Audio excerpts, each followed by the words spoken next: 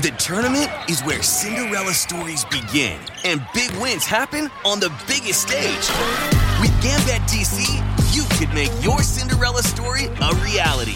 Take advantage of new player bonuses online and in-app, or play in person for boosted parlays. You can bet on all 63 games, even if your bracket's busted, and play from the edge of your seat with exciting in-game bets. Make your bets now with Gambit DC. Terms and conditions apply. Please play responsibly.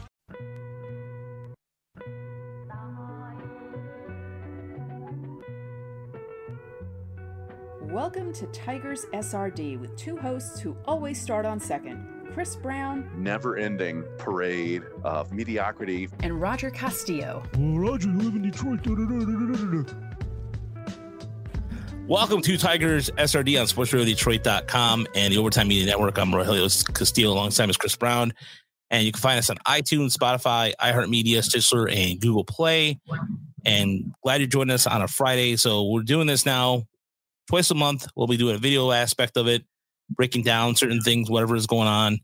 And there's also the podcast side of things. So if you are watching us on YouTube live, on YouTube period, find us right here. And thanks for joining us. You can subscribe to us on the Tiger Mind Report channel. And the reason why we got to do a video today is because today we're celebrating two things. One, Tigers International Signing Day, and two, Lions GM Day. That part I just threw in there. We're not celebrating that at all. It seems like it's a somewhat semi-annual occurrence.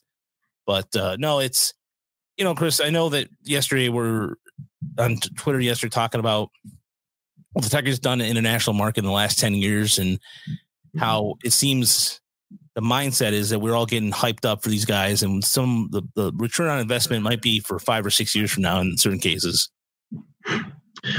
Yeah, I mean, we've talked about the International Signing Day, like going back 4 or 5 years now to the Alvaro Gonzalez class, or I'm trying to remember who else they got that year. But yeah, I mean, it's just one of those things where we do the research, we look at these guys, we watch them, read the scouting reports, and then they just disappear for like at least 2 years, because they almost always spend the first year in the Dominican Summer League. I can't think of anybody the Tigers have ever sent directly to the States. And then after that, it's like they don't do anything for the first part of the year, and then they go to the Gulf Coast League for half a year, unless they're super advanced, like when Sil Perez was a couple of years ago, and he eventually made it up to low A. But most of the times, yeah, it's Dominican League, then Gulf Coast League, and it used to be the New York Penn League. Now they're probably going to have another season in the Gulf Coast League, and then move up to Lakeland. And we may, a lot of these guys get washed out before they even make it to high A. So that's just one of the things that you expect with these. You get excited a little bit about the scouting reports and stuff, but there's so much baseball ahead of them that it's weird getting excited.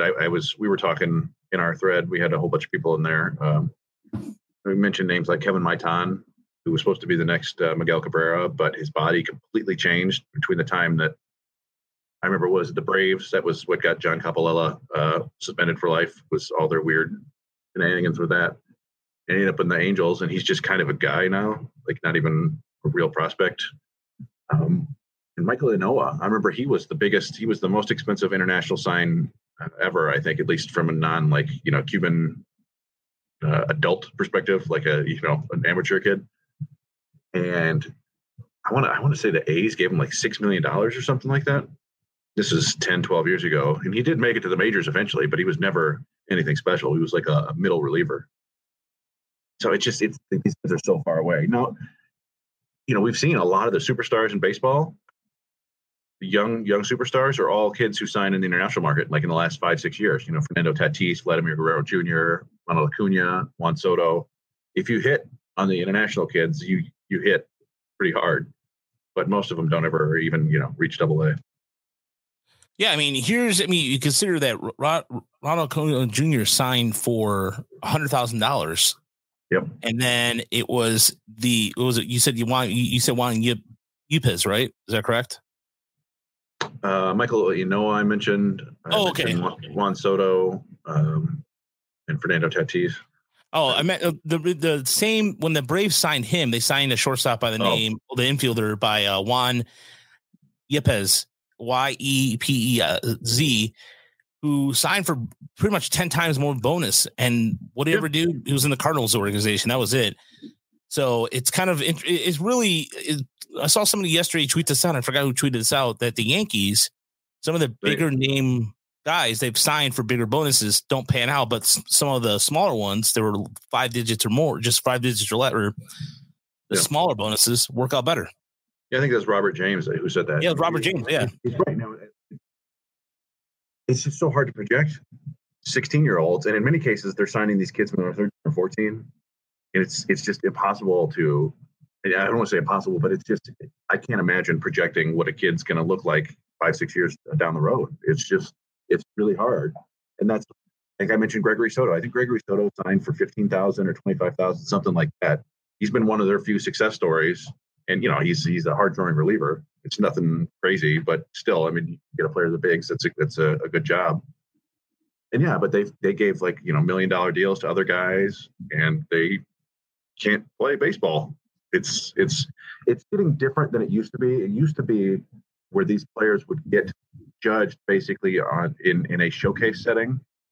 So they would go and throw as hard as they can and take infield and take batting practice and stuff like that. And there's more tournaments and actual games and stuff like that. So you can see these kids playing now. And in that case, it's getting a little bit better, I think.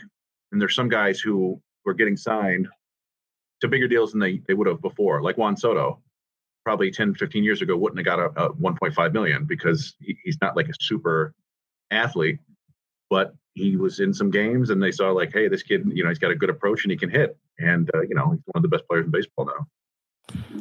The reason why I was kind of focusing on 2014 is because right now I'm finishing up a piece on the Tigers draft class of 2014. And so I've been doing some research and I was looking at some of the international signings then too, as well, just to kind of get a flavor for everything.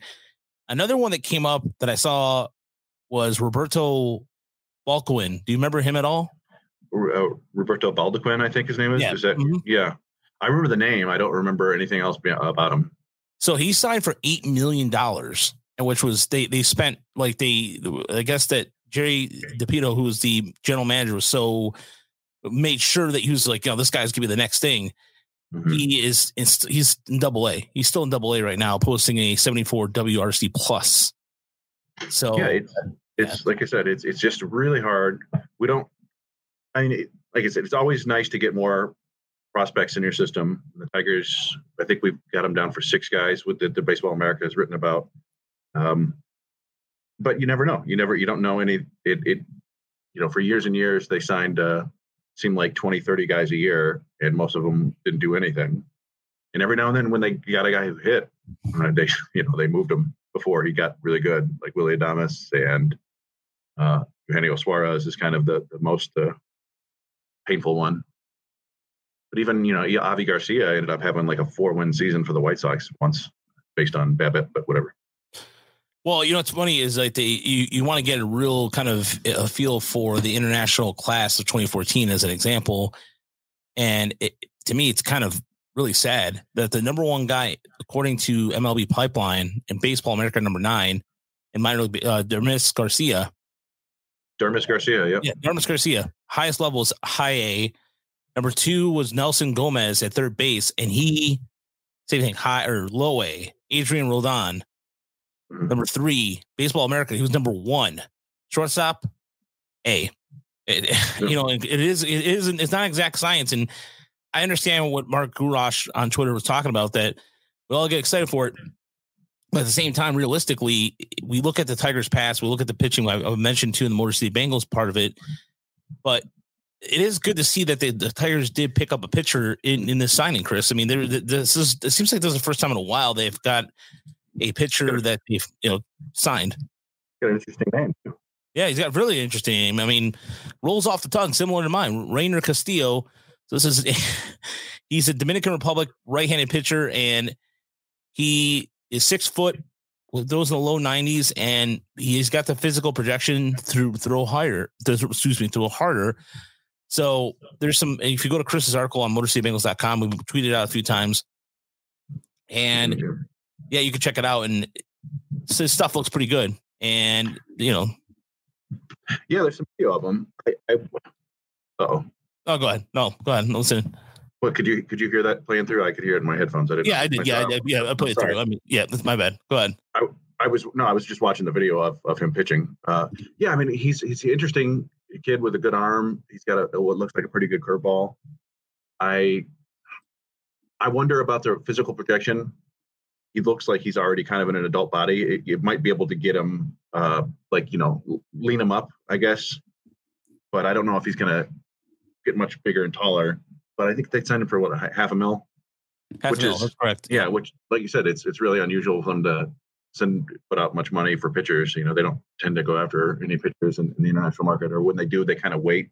They get guys like Angel De Jesus, who I think they signed when he was like 18 rather than when he was 16. There you go. I think think about this too. I should get rid of that. Yeah, there we go. There you go. Yeah, so you can see. I think that was the curveball. I think that it looked interesting. Yeah, there you go. So show it again. Good. Ooh. Yeah, I mean that's promising. And hopefully, but like I said, I think you can kind of see he doesn't look like he's not one of those like real thin guys. He looks like he's pretty well built and decent frame. Shoulders are average, but he's got a big base. We like to say with thick butt, big thighs. Yeah. Yeah. So it's high waisted. Yeah, when you got that drive, especially when it goes to the drive down where you puts his front foot, he's got some leverage behind it. So, and sometimes it seems like to be with like Dominicans, it's kind of like they're on top a little bit, but they start putting muscle on, but it's always like thick legs. And there's a good example of that right here. And yeah, but I mean, he looks interesting. And then they got the two shortstops, as we were discussing, and one of them is named Abel Bastidas, and I keep thinking like, oh man, he's gonna about an A-ball, and people are gonna call him Abel Bastidas. But they signed him for like 1.7 or 1.17 or something like that, and I mentioned in the article, for whatever reason, MLB Pipeline's scouting reports are just crazy positive, like ridiculous. Like, hey, this guy's got a chance to have 5+ tools. I'm like, I mean, occasionally it happens, like Ronald Acuna, but and Fernando Tatis, but like I don't think the guy who they ranked 26th on their top 30 for this year is going to be a 5-tool shortstop. Who knows? I mean, what did they compare him to? Carlos Guillen, and who I think he trained with, and who else? Oh, they said he's smooth like Omar Vizquel. Yeah, a young Omar Vizquel. Yeah. So, I remember it's what whenever you make comps, this is you kind of go for the top. I remember when the draft was 4 or 5 years ago, maybe longer than that. They were talking about, it was the draft with Dansby Swanson and Brendan Rodgers and Alex Bregman, and they were comparing Dansby Swanson to Alan Trammell. It's like, I kind of get it, but come on now, man. Like, you're putting a lot on these kids' plates. There's some physical talent here with this Bastidas kid, and hopefully he lives up to it. But baseball's hard. It's more than just looking at a kid and saying, "Oh, he's got these tools." He's got to be able to deal with failure and got to be able to see pitches and just all the stuff that goes into being a professional baseball player. Not to mention adjust to a completely different country. I mean, you're changing your entire life and what you've known all your life to go hang out in a small town in the middle of the Midwest. Yeah, I mean that was the movie Sugar. Did a great job of showing that, right? I mean, that was one of the things I liked about that most was showing how hard it is to adjust to a different culture. Yeah, and to me, ultimately, what's going to happen here is that for Tiger fans out there, it's just we're trying to make sure that it's keeping things in perspective as much as possible. And in case in point, in terms of getting scouting video, we look at Carlos Emilio Belgrin, who is the Cuban, which is the Tigers' third, or I believe the fourth Cuban in the last 5 or 6 years that they signed. And here's what you're working with here in a sense that you are, imagine for Prospects Live, some of the things I have to do is look at videos such as this. And what it to me, you can't really gauge anything, but as you said yourself, this is kind of fuzzy. Fuzzy's not going to work. Look at this. I know it's it's like watching baseball in an aquarium. But yeah, I mean, this is one of those things where we're confirming that this gentleman exists. Yeah. We think it could be somebody else. It's, you see, hey, he's kind of tall and skinny, and he hit a home run apparently, and he's taking his time going around the bases, and yeah, that's not all we have. And looks like I can't even tell what shoes he has on. Yeah, I mean, yeah, it's basically like taking a high school sophomore and drafting him. Giving a high school sophomore $1.5 million. And I mentioned there's a kid named Luke Leto from Michigan who is out of one of the Portage schools, I think. And 2-3 years ago, there was talk about him being one of the top 5-10 picks in the draft because he's, this shortstop with a strong arm and he can hit the hell out of the ball. And, up until this last summer, he was still considered probably like a first rounder, but he had a terrible showcase circuit.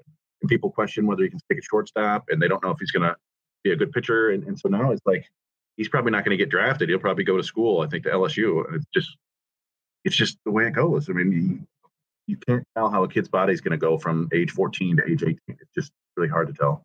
Like Fernando Tatis got $700,000, and then the White Sox traded him for James Shields. Like, if they had any idea how good he was actually going to be, never would have done that. He would have got, first of all, he would have got about $10 million. But that's just the way it goes, man. Sometimes you get lucky, sometimes you don't. And we haven't even talked about Christian Santana, who was their big money signing, right? He got about $3 million, I think. Yeah, he got $3 million, and there he is. Yeah, well, that's wrong spelling there, because I've seen it spelled two different ways. Mm-hmm. So I've seen this. This is the Baseball America version, or spelled rather. This is the way it's supposed to be spelled. And the thing about, he got just under $3 million, or excuse me, just under $3 million, and he was the one that was predicted to have the 5 tools. And there's also we also have video for that too, and we'll get to that in a second. And Chris, what can you tell anybody? We know he's a relative of one Wenzel Perez, correct? Yeah, he's his cousin apparently, and he's a guy who I think, when I was talking about how players used to get judged basically on their showcase performances and their tools and stuff. He's a guy who I think fits into the category more of the guy who can hit. They project him to hit pretty well, and he's not necessarily like super tooled up. I think at Fangraphs they actually compared him to Placido Polanco, which would be, I think Tigers fans would be super happy with a Placido Polanco type player. It's just, you see him sign as a shortstop and you think, all right, this is a shortstop of the future. But if he can hit, that's good. And you figure out where he can play later. I mean, that's kind of what we thought with Wenzel Perez is, like, hey, this kid's going to hit and he's going to be a shortstop. And then now it looks like he's maybe not going to hit, not going to have any power. It has to play second base. So and that's after he looked like a top 10 prospect in the system. So it's just, there's so long to go for all these kids. But I mean, I don't know, this Santana looks pretty good to me. But again, like, this is not in-game action or anything like that. It's just him taking BP.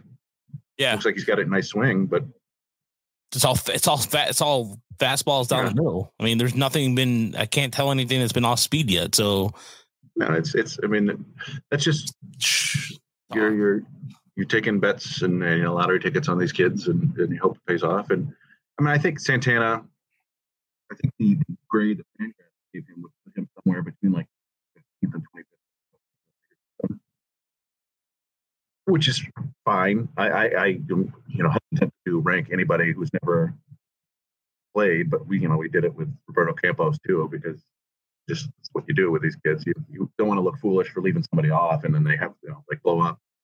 But even we've talked, I mean, there was a lot of helium for Jose De La Cruz, who was one of the big signings, 3 years ago now? Yeah, 3 years ago, yeah.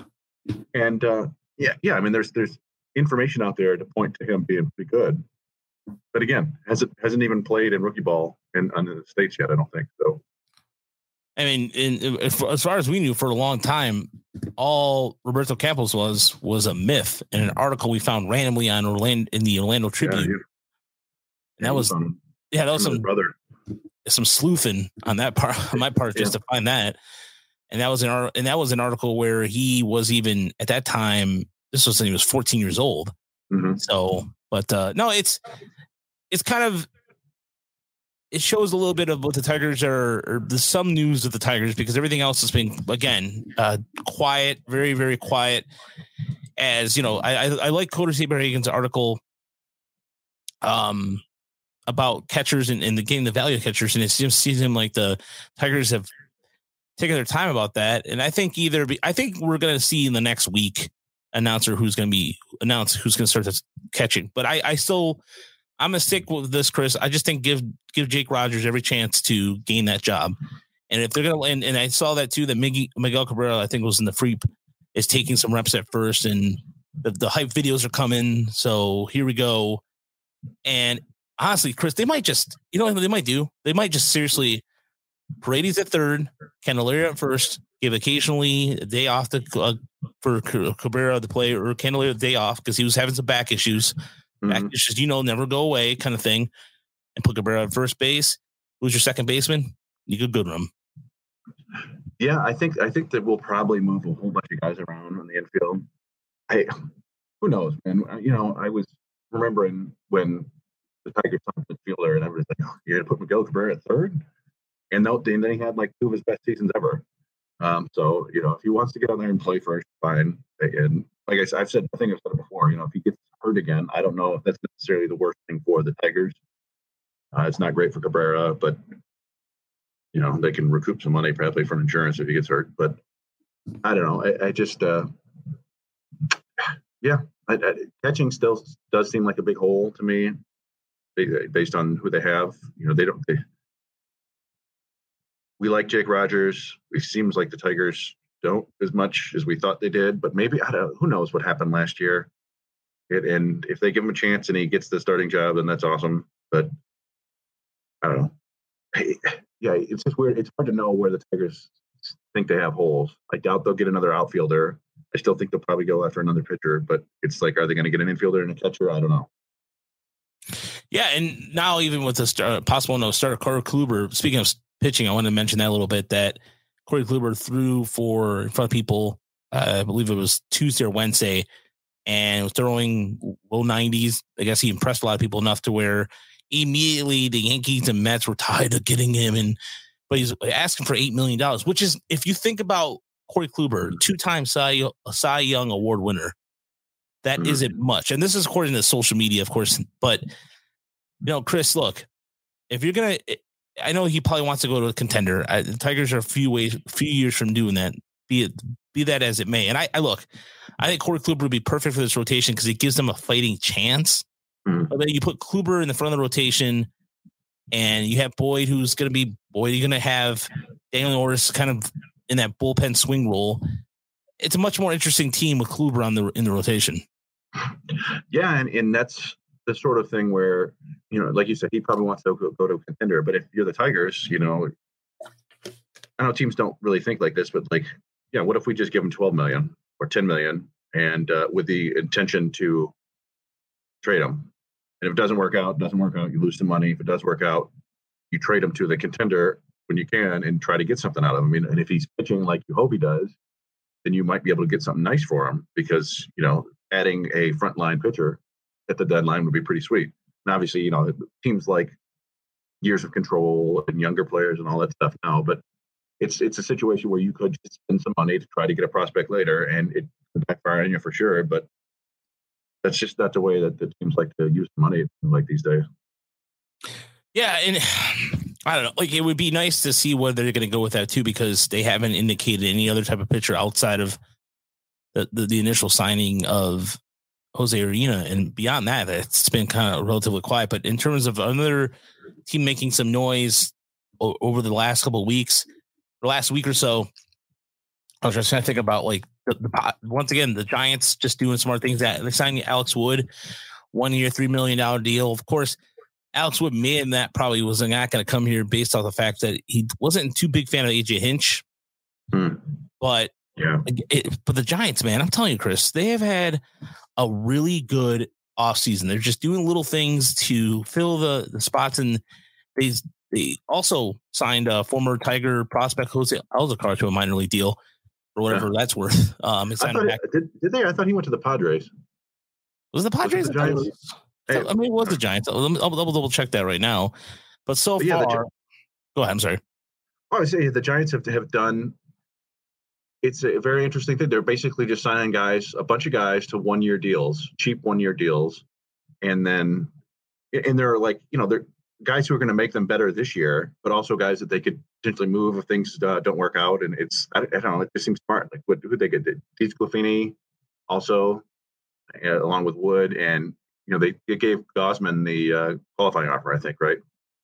Yeah. So yeah, they gave Casale, who I wanted, but you were correct. It was the Padres. My bad. It was the Padres, not the Giants. So yeah, here's who they've signed so far. So you mentioned Castelli, who they signed on January 5th. Yeah, pretty much they love ex-Red pitchers, of course. But they signed Anthony DeSclafani on the 17th back last month. But it's just like, and Justin Smollett too. Well, actually, he signed to play Japan, so that was something that. Say Jussie Smollett? No, Justin Smollett or yeah, he signed in Japan. Gotcha. Justin. Sometimes I realize how much I listen to the Drew and Mike podcast, and it kind of rubs over a little bit. But when I listen, sorry, no, go ahead. But when the whole Jussie Smollett thing happened, the Jussie Smollett, I think is what we call him. I went and in Chicago like in August, and we were right by where all that stuff supposedly happened. So I went down and I walked this path, and I was like, all right, how did this happen? But, did you go in that subway? I found it. I think there were some subways. Yeah, I had two of them. They're all on my phone somewhere. But I think I remember. Didn't you send me a picture from that? I probably did. Yeah, that sounds. That sounds familiar. But So the other thing I wanted to get to today, I know that this is not totally random, but just because you and I are both Michigan basketball fans, Michigan's off, and just the fact that it's not even like they're beating people; they're just beating the doors off people. That Wisconsin win was one of the most impressive wins I've seen in a long time. Yeah, man, I don't know. It feels like unreal at times. You're like, what? How are they beating this team by 40 points? And I feel like if they played that game again, Wisconsin would keep it closer. It seemed like they were missing a bunch of threes early, but Michigan, they play such good defense. It seems like. And then they also just have like 6 or 7 guys who are just really good, and they can all score, they can all pass, they can all they're just really talented.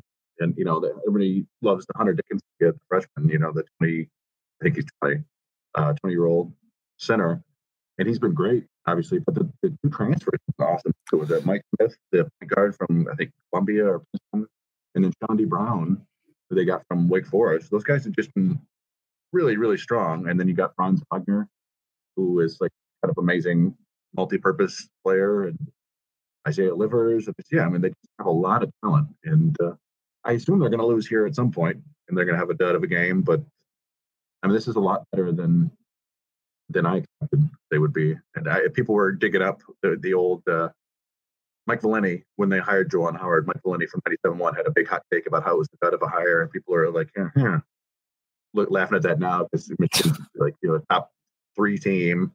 They've got the number 1 recruiting class coming in, and so it looks pretty good. It's a good time to be a Michigan basketball fan, that's for sure.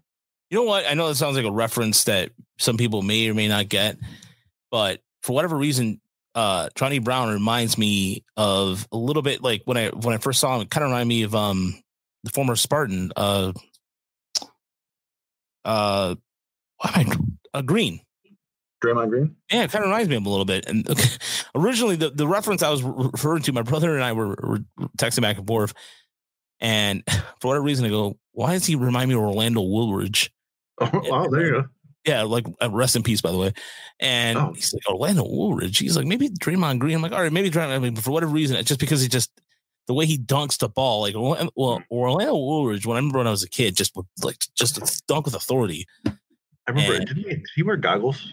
Yeah, he wore those. He had those specs, the rec specs. Yeah. I don't know if you ever played basketball with anybody that read rec specs. Wasn't that what Kareem wore for a while? Yeah, but his were more defined, more oval, if you will. But the rec specs to me are always like the square ones. When I think of rec specs, they have a definite look to them, and it's so funny to me when I think of like in grade school, you have that one kid that has them.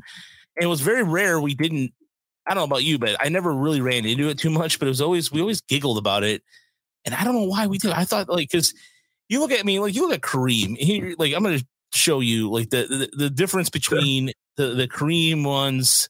I'm looking at Woolridge looks like he's going to do like a science experiment. I'm looking at he's got like safety goggles on. Yeah. So the Kareem ones, I remember those well, but I mean, Kurt Rambis, though. Kurt Rambis had the best. I mean, look at Kurt Rambis right there. Black glasses, yeah. Yeah. But, like, 50s NASA worker. But no, seriously, find the one of Woolridge, because he looks like, I swear to God, it looks like he's about to, like, get some beakers out and blow up the lab. He does. Let me see if it's what I'm thinking of here. So, oh, there he is. His Pistons days. Yeah. Like what? He looks like, what he looks like? There's an episode of Star Trek with Spock has a similar kind of look to him. Yeah, it's man, he was muscly. Yeah, muscly. I remember him being like, he could jump and dunk, and I used to confuse him with Orlando Blackman, I think, just because of the names Orlando and Rolando. Yeah. Oh, nice. Well done. That's what I thought of, like, as soon as I saw that. But yeah, so anyway, on the video side of things, by the way, the YouTube link will be featured on the podcast. So you can have the visuals of what we're talking about. Because right now, if you're listening to podcasts, you're like, what the hell are these guys talking about? But no, I just want to talk about Michigan basketball for a second, because obviously the Tigers not doing much, and you and I are both Michigan basketball fans, and it's good to see after the football, whatever the hell that was, football season. Like, honestly, after like week 5, I was just like, or whenever all those COVID cancellations started happening, I was out. Yeah, I think I don't remember which team it was that was murdering the Michigan football team, where I was like, yeah, all right, that's enough for this year. Maybe Wisconsin. Did they get murdered by Wisconsin? Yeah, they got murdered by everybody. Yeah, it was just, they're no good. It's bad news over there. I mean, I know they hired Mike Hart, but I don't know how much a young running backs coach can do. And I was talking with my brother, and it feels like Jim Harbaugh isn't there. Like, whenever I see an interview with him, it always seems like he's just like elsewhere, like somewhere else in his head. And I'm like, what? He doesn't seem like the coach who's going to fire you up and get you ready to go out and compete. And I don't know. Michigan football is just kind of a disaster. So it's nice to have a Fab Fiver who I grew up watching in Levin, and have a good team and some good young players coming in. It's exciting for those of us who enjoy that. Yeah, it's just I feel like constantly it's just he just looks out there, and he's got 10-mile stare. It's just like 100-yard stare. Sorry, like just looks out there, and I'm Jim Harbaugh. Oh, poor Justin Diamond. Yeah. Oh man, who, by the way, is in the hospital because he has cancer. Yeah, stage 4 apparently. Yeah, he was hurting all over. Poor guy. Yeah. Man. So he had some. I was looking at what he said about not being part of a reunion. So, but at any rate, so the last thing we want to get to real quick, and this is kind of a quick overview, and I want to talk about a team that to me was a team that I was the first time that I dealt with failure at a large level, and allow me to explain a little bit. And that's the 1989 Detroit Tigers, because this is a team, Chris, that when you look at some of the names on paper, you almost like, oh wow, there's some, like, if you're a fan of 80s baseball, some of these names will sound familiar to you. To most of people, the younger people are just like, what the hell are you talking about? Because one of those things that I've noticed in the last couple of months, just on Twitter and overall, is like my age. I'm starting to feel my age a little bit when people are mentioning things. I'm like, who's that? What is that? Oh. I'm like, I don't want to be that guy. So Dua Lipa. Yeah. Who's that? Why is she on the Rolling Stone cover? But I actually know who she is, but thanks to my wife and just trying to pay attention. But it's a lot to keep up on. I mean, it's just, come on. Oh, anyway. Hard to know what the kids are doing, especially when like their biggest celebrities are YouTubers.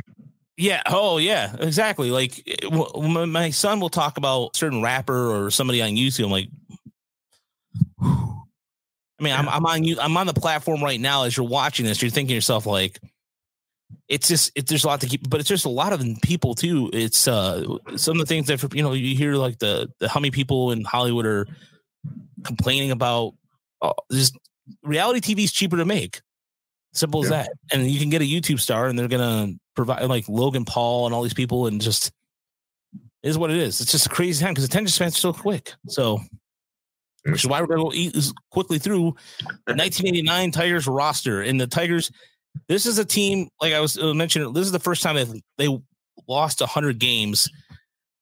I want to say it was 75. 75. Yeah, 75. It was just the third time in franchise history that they lost 100. Yeah, and this, like I said, the names of people that you see on this team that Sparky Anderson tried to plug and keep the team going.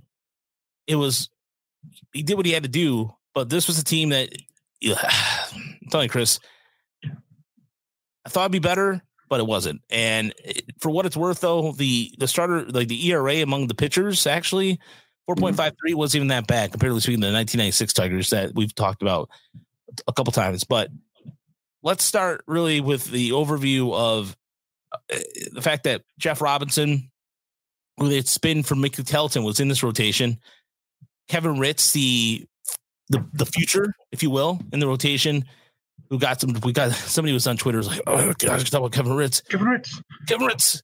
And Mike Henneman also like just being the best pitcher among the staff, like 11 and 4, ERA 3.70. But also, it's the last year Willie Hernandez. This is kind of like the swan song for Willie. It's a swan song for a lot of this team, and it's interesting to look at to know why this is kind of like the last before the rebuild, because the rebuild was there really a rebuild, Chris? I mean, if you look at the teams in the early 90s, it seemed like this allowed them to pick Tony Clark. Yeah, I wouldn't call it a rebuild the way we consider rebuilds now, because the rebuild that they made in the early 90s was mostly trades, right? Settleton, Phillips, or free agent signings. Or Cecil Fielder, Rob Deere, all those guys, they turned their offense into this kind of juggernaut shortly thereafter. But they never, I'm trying to think of prospects who came up back then that we talked to them before. Like Milt Tyler had one good year. Ryman came up, he was a good, but beyond that, I'm trying to think. I don't remember anybody else who was in and out. Phil Nevin, maybe briefly. Yeah, Chris, you mentioned a good point. This was the last time that a team would do like the Tigers would do a draft, or build a team like this, which is on the fly with free agents and try to keep going. Because until Randy Smith came along in '95, that's when they kind of like scouting, rebuilding, what have you. Because even if you look at the guys they drafted in '89, on that summer, Greg Gore. I mean, you can Vice President Greg Gore. You can his claim to fame. Well, they got him. They got Damian Easley out of him. Well, there you go. Yeah, Paul Carey. That was the next pick in the 4th round. Wasn't he an announcer? Paul Carey? Oh no, you're thinking of no. He was a Tigers announcer. What am I thinking of? You're right, but I can't remember. That's not bad. It's all right. I was just joking. Yeah, I didn't mean to derail us with a joke. No, it's okay. Who the hell the Miami Miracle? Miami Miracle sounds like a MLS team or something. The Miami Miracle? No, it's just there was a pick. The Tigers pick in the 4th round of that year was a. I'll have to clear that up. Anyway, so yeah, this was the last time, and this was the last time where you saw a team that was built like this. It wasn't really a. I don't know. It wasn't a proper rebuild. It was just building on the fly because Sparky did not want to have. Always want to have a veteran team. So, yeah, and in a lot of regards, it was just kind of the dying breath of a lot of the '84 guys. Really, I mean, there's still a bunch of familiar names on this team, but a lot of them were basically done for. Yeah, and Fred Lynn, former. I mean, you think of him as Boston Red Sox. You don't think of him as a Tiger in 1989. Damn near won the Triple Crown one year. Yeah, in his peak, he was such a great player. But this is Sparky. This is an attempt for Sparky to kind of plug in veterans. And another guy that people are may be familiar with for that period of time is Rick Shue. Mm-hmm. Rick Shue was a guy who was more known in the National League. He was a Philly. Yeah, some of these names that I mentioned, people don't even want to talk about. Oh, Gary Ward, his son was a Brewer. Daryl Ward? Yeah, Daryl Ward, Yeah. right? Yeah, Yeah. Daryl Ward. Yeah, he was a Brewer. Okay. And you know who's also on this team? Kenny Williams. Yeah, The Kenny VP Williams. of the White Sox. Yeah, Kenny Williams. Well, like the who's who among this team. Like Kenny Williams was on that team. Look, What's up? yeah, I mean, that's what the offense itself. I know it's just kind of an interesting group because you had Lou Whitaker having one of his better years actually, and they had four players who were above average, I guess, but 3 of them did it with defense mostly. So Lou was a 5.3 win player. Like you say, he was 32, hit a career high 28 home runs. And one of the things I wanted to look up and I didn't was how many times a 100 loss team has had a guy with 5+ WAR, basically like getting close to 10% of all the wins by himself. I'm sure it's happened before. I wonder that one year Greinke had like a 10 WAR season, but yeah. But after Lou, it was like Graham and Mike Heath and Gary Pettis all got most of their value from defense, and this was 2 years after Kimmel was a legitimate MVP candidate. He hits 243 with 5 homers, like he's clearly injured. Right. So it's like a confluence of all these injuries and guys getting old, and Mike Heath was. I mean, this is 2 years after Matt Noakes. Right? Matt Noakes was like future. Oh, year after. I think it was a year. It was a year after Matt Noakes, right?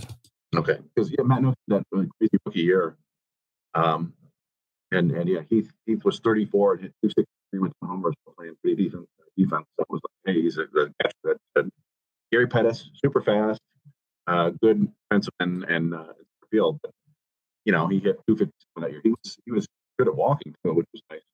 Won his 4th Gold Glove that year. It's fun winning a Gold Glove on a team that loses 100 games or whatever. But and then they got him from the Angels for Dan Petrie, right? Yeah, it's part of the Dan Petrie deal, correct? And then I think Petrie was back that year. So, but then like after that, those are the 4 guys who put up 2+ WAR for that team, and then nobody else had more than 1. Yeah, there's a guy. The guy who played third base named Chris Brown too. Yeah, poor Chris Brown. That was the end of his career. I remember because he played high school baseball with Darryl Strawberry. Yeah, Crenshaw, correct? Yeah, exactly. There was a movie about him or a book or something, and I thought he was just as talented, maybe more talented than Darryl Strawberry, but he just I guess he was like super square, if you will. Like he was the opposite of those pet teams. Like he didn't, I don't know if he was like religious or whatever, but he just didn't like the professional baseball lifestyle. And I remember, I don't know, did he get like go to the disabled list with dilate or something like that? But he only played like 20 games for the Tigers, and then he was out of baseball at like 27, 28, working for Halliburton, driving gas trucks through Iraq during the Second Iraq War, and then he died in house fire. It's just kind of like a tragic, like this super talented guy, just baseball wasn't for him. Yeah, it was really, and also what was strangely was his death was that he communicated to relatives that he'd been detained by robbers in where he was living at in Houston, and they brought him to his home, and they tied him up and abandoned him while robbers set his home ablaze. Yeah, so, it's just brutal. Such a bummer. Shout out to Chris Brown. Yeah, him and Eric Davis, all of them were part of this great generation of players that are playing out at Crenshaw or South Central. Yeah, right, rather. Yeah, but I mean, so some of the familiar names on that team. Dave Bergman was still sticking around. It's funny thinking. I think what did he hit? I wrote it down. Let's see, 268 with 7 home runs. It's funny to think that was 89. They replaced him. He was their primary first baseman, hitting 7 home runs. They replaced him with a central fielder who hit 44 more home runs than him the next year. It's like, man, that's a pretty good jump. And I'd forgotten he came over from the Phillies. In the Willie Hernandez trade for John Watkins. But yeah, Lemon was on his last leg. He played, and you mentioned Glenn, Gary Ward. These are all guys who were just like in their mid late 30s and just trying to find a team to play on. Yeah, I mean, you think Matt Noakes was on? So Matt Noakes was on this team, but he was kind of. But he didn't. He kind of was struggling because he couldn't live up to what happened to him in '87. So he started struggling because 1990 would be his final year with Detroit. And I remember that because it was kind of thought it was sudden. I really didn't. As a kid, I was like, "Well, Matt Noakes," didn't thought of the name. But then after he left Detroit, he went and put up 24 home runs with the Yankees in 1991. So something was going on there. But in terms of from an off, what I remember most about this team, from what I can remember, and then just or as soon as from a pitching standpoint, you look at the top three rotation: Frank Tanana at 35, Bill Alexander 38 years old, Jack Morris is 34, and your future is essentially Jeff Robinson, Kevin Ritz, and Brian DeBose, who was Paul Gibson around? Yeah, Paul Gibson. Yeah, he was pitching out of the bullpen, and then you had Steve Cersei. So this is where you talk about the farm system trying to come in and step in and do their thing. So the Bulls they got from Baltimore, and he was part of the Keith. They got him over there earlier in the year for Keith Moreland, but it was a young pitcher. Like, wow, the Tigers are trying to interject and do something because Steve Cersei, who they have I think there's an award named after him in the University of Tennessee, who was drafted in the third round in the 85 draft, came up in 88, didn't do anything. Came up in 89, didn't do anything. And he just didn't, the left, he just struggled. He never could get it together. And they just could not, they had no help from the farm system. You talk about the Tigers, every now talks about how you look at Casey Mize and Tarek Subel as two somewhat effective. They had their moments last year where they struggled a little bit, but Chris, to me, it is as much as I've watched, how much baseball I've watched throughout my lifetime, to see the Tigers have more than one pitching prospect pitch at the same time and good. I'm sorry. I mean, think about it this way. Like, you think about Justin Verlander. Justin Verlander was the first pitching prospect in a long time. You're like, thank you. Like, Justin Thompson aside, but Justin Thompson also had injuries. There was always a but. You know what I mean? So I mean, there was Thompson, and then there was Jeff Weaver briefly, and then we had hopes for Bonderman. But Verlander was the first one who was like, yeah, all right, this is legit. Like, and then they had Zumaya the same year too, but he was like bullpen guy. So I know what you're saying. Yeah, it was a long time coming. It remember, and it just worked out with Sleeth and Paul, right? Right. Yeah. But they eventually worked out for us. So, yeah, it's nice to have that now. But yeah, I don't know. I'm trying to remember. 89 just seems like a gross year. I remember like the 89 tops was kind of ugly. I think of back in the 80s. I think of like the baseball card sets. I'm trying to think. 87 top had that wood grain. Oh yeah, the wood grain thing. Yeah. I feel like 89 was like, I don't know. I'd have to look at it, but I feel like they were like curly Q banner names and stuff. It was just not good. And it was bad. That weird white font with the blue background on a lot of things. Let me see. Let's see. Yeah, I know what you're talking about. Like, yeah, because while you look that up, Chris, if you want to screen share, you can screen share too, by the way. I didn't know I could do it. Yeah, you could. You should do. Yeah, you have that ability to. You should. Screen share. Yeah, there you go. Let me know when you find it. But get back to it, though. You think about the reason why I mentioned the whole pitching aspect of it all. Jack Morris, Dan Petrie were part of within a year or two of the same draft in the mid 70s, and that carried your rotation for almost 10 years, or pretty much 10 to 11 years. That is how hard. I mean, you look at, like, for example, when the White Sox had Alex Hernandez, Jack McDowell, Jason Beret, that all came from within an organization. The reason why I mentioned that the White Sox teams is because that I remember when I was a kid, and that was, to me, like, it was a sound like, wow, like it was kind of like when you started paying attention more and more to like farm systems, but it was touted because the White Sox had a bunch of pitching that was with their own. Jack McDowell, Alex Hernandez, yeah, and then later it was Jason Beret. It was just this really good rotation, like mid 93, 94. It comes out and it's all within. And then you have Wilson Alvarez. Sorry, I couldn't think of the other guy. Wilson Alvarez and Frank Thomas all bring up the farm system. And it took forever the Tigers to even get to that point. Yeah. Did you find the card? I did. I was trying to share the screen and then I blew it, but whatever. I was like, I remember the 89 set because there was Gary Sheffield, like rated rookie. You could see his like full teeth or whatever he had on this. But I'll try it again. But yeah, I don't know. That was probably the first year I remember baseball being really lousy. It was just because the Tigers were good for most of my youth until then. So there it is, Chris. What, you can see it? Oh, you got it? Yeah, see there. Is that? Oh, look at. Wow. Yeah, that's the one I'm talking about. You can. First of all, the future star with like the RoboCop futuristic letters, and you can see, yeah, he's got like his name in his teeth or something like that. I remember his initials. Don't forget the great Larry Owen. Larry Owen. Look at that. That dude is probably 6 years younger than us. Yeah, I'm looking at who is Larry Owen, and I'm looking up in 1989 how old he was. Larry Owen is a white guy. Oh, look at Greg Maddux. Look at this one. Look at that. That's a beautiful card right there. Oh, this is another card too. I remember this is the '88 series. Like, actually, this is what I grew up on right here. Yeah, I remember '88.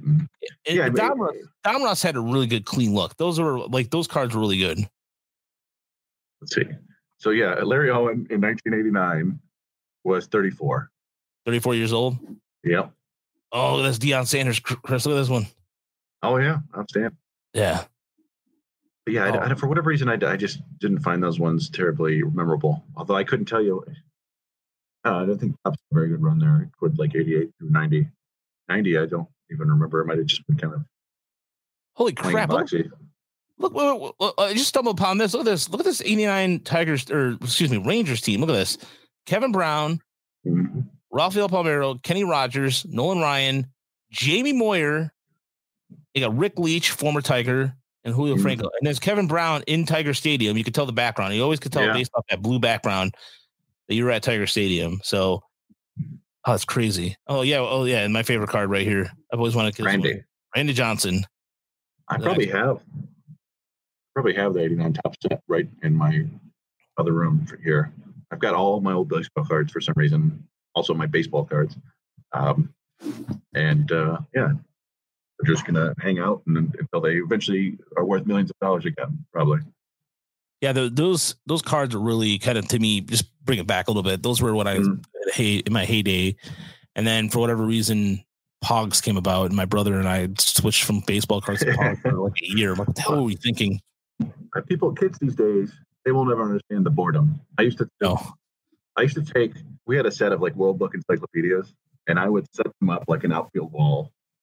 You know, I'd set them up on their end, so they're like this. And I'd get like baseball cards, and I put them out like they were baseball positions. And I'd take tiddlywinks, like little plastic chips. Yeah. And like, oh, and it's caught by whomever. And then I was like, oh, well, there's too much grass here. Like, just whatever you could do to keep yourself busy. Now there's a billion different things to do. They'll never understand. They can go online and go get free porn whenever they want. It used to be a struggle. I remember did I ever tell this I must have told this on the podcast before. We used to play wiffle ball every day. Our backyard in Ypsilanti was the perfect wiffle ball field. We had we measured it out. We had lines. We had different areas where you could hit home runs. And our next door neighbor, their house eventually became a crack house, like 5 years after we left or whatever. But before then, they always had their garage door open. It was just always open, and there was an old chip head in there or whatever. And one of us hit a foul ball into their garage and discovered a stack of Playboys, like higher than a kid. And so we went and we like operation, like steal one Playboy, hop over the fence, take one, like in the middle of the night, and enjoy it. And by like a week later, we had taken them all, like brazenly going over there during the day. And then they ended up in a plastic bag that we buried like around town several different times. See, this is what they had to deal with. Like this is our right here. Damn it. Yeah. We had to use our imaginations. Mm-hmm. Mm-hmm. Thank you, Tumblr. Yeah. Mm-hmm. Spice TV. Yeah. Anyway. Yeah. The kids, they don't understand what the baseball cards porn. One last thing before we go. The one you talk about, like on my way to Florida, we always drove to Florida. We only took the plane once, and we would be either the first time I went was in a 1983 Chevy Caprice wagon. Mm-hmm. So my older brother was the one that had the tape player, and I didn't. And my younger brother was sat between my mom and my dad, or right in the middle, the front seat, and I sat all the way in the back because these old Caprice wagons had like a plastic seat where you could sit all the way in the back. It's really cool. Yeah. Now it would be considered highly dangerous considering the car was a death trap, but I didn't know that then. Anyway, the good of not knowing. But so when I got older, though, when I started like playing Little League and everything, I would get bored, and we had my brother had a Game Boy, and then I lost mine. So the entire road trip down was 24 hours or something like that. And stuck in this 92 tempo. I made up a whole entire fake baseball league with players, fake names, you name it. I went it was like the notebook was filled like 26, 27 pages of just intricate notes of like where the origin of the team and why they came about. It was all cities that lived in around me. Yeah. And Go ahead. No, go ahead. No, I remember when I made I would make fake leagues too. I would write like a fake soccer league. I'm like, all right, here's where the teams are going to be. These are the divisions. We're going to have soccer. And then I was like, here's soccer. But yeah, just the things we would do we used to talk, before the video games would keep your stats for you. We'd keep them ourselves. Yeah. Super Mega Baseball 2020. There's somewhere in some probably it's probably recycled by now, but there's some landfill. There is a notebook full of Super Baseball 2020 stats for the Genesis somewhere with my name on it. I just started playing this Retro Bowl. Have you seen this? No. Can you see it? Oh yeah, I know what you're talking about. Yeah, my brother-in-law told me about that game. Yeah, that's pretty cool. It looks like Tecmo Bowl, but yeah, it's pretty cool. Baseball, Tigers, go sign somebody. Yeah, there we go. It's we got a snowstorm, but spring training's like 6 weeks from now. Oh man, I was gonna say I looked out because I'm like, oh, should I take my walk? Oh, never mind. Not gonna do my walk today. But at any rate, so follow us on Twitter at Rogcast Baseball and Chris Brown 0914. If anything changes, we'll let you know if there's any signings, what have you. But it's dark and depressing at this moment. But either way, if there's some baseball news that breaks out, there will be a 2014 draft class recap as I look over the 2014 draft class. They'll be coming out today. Another piece coming out over. So follow our work at MotorCityBengals.com, and we'll look forward to talking again soon. Hopefully next week we'll have some. I think we're going to do an interview next week. I think we're going to talk to a fellow fan-sider, but I got to nail down the interview and all that stuff. But it's been a while since we've had a guest. Actually, this has been like a month since we have a guest, month and a half, maybe. Who do we have anybody after Barton Smith? No, we had anybody? No, I don't think so. Yeah, we stopped with the PhD. Yeah, and also, by the way, National Hat Day today, so there's good deals at hats across the board. Chris went with more of the hipster look. I went with the Charlotte. I have the Charlotte Knights, but this is when they were the Hornets back in 1969. Nice. And nice. Yeah, so Charlotte Hornets. Yeah, the Charlotte Hornets. And I got that. And then today I got the Lansing Lugnuts and the Nashville Sounds. And I got a new Mudheads cap because now with my hair I had the pandemic hair, my hat size went from 7/3/4 to 7/7/8. And I went to go get a Sugar Kings hat, the Havana Sugar Kings, but they were sold out like that. Oh, bummer. So, yeah, bummer.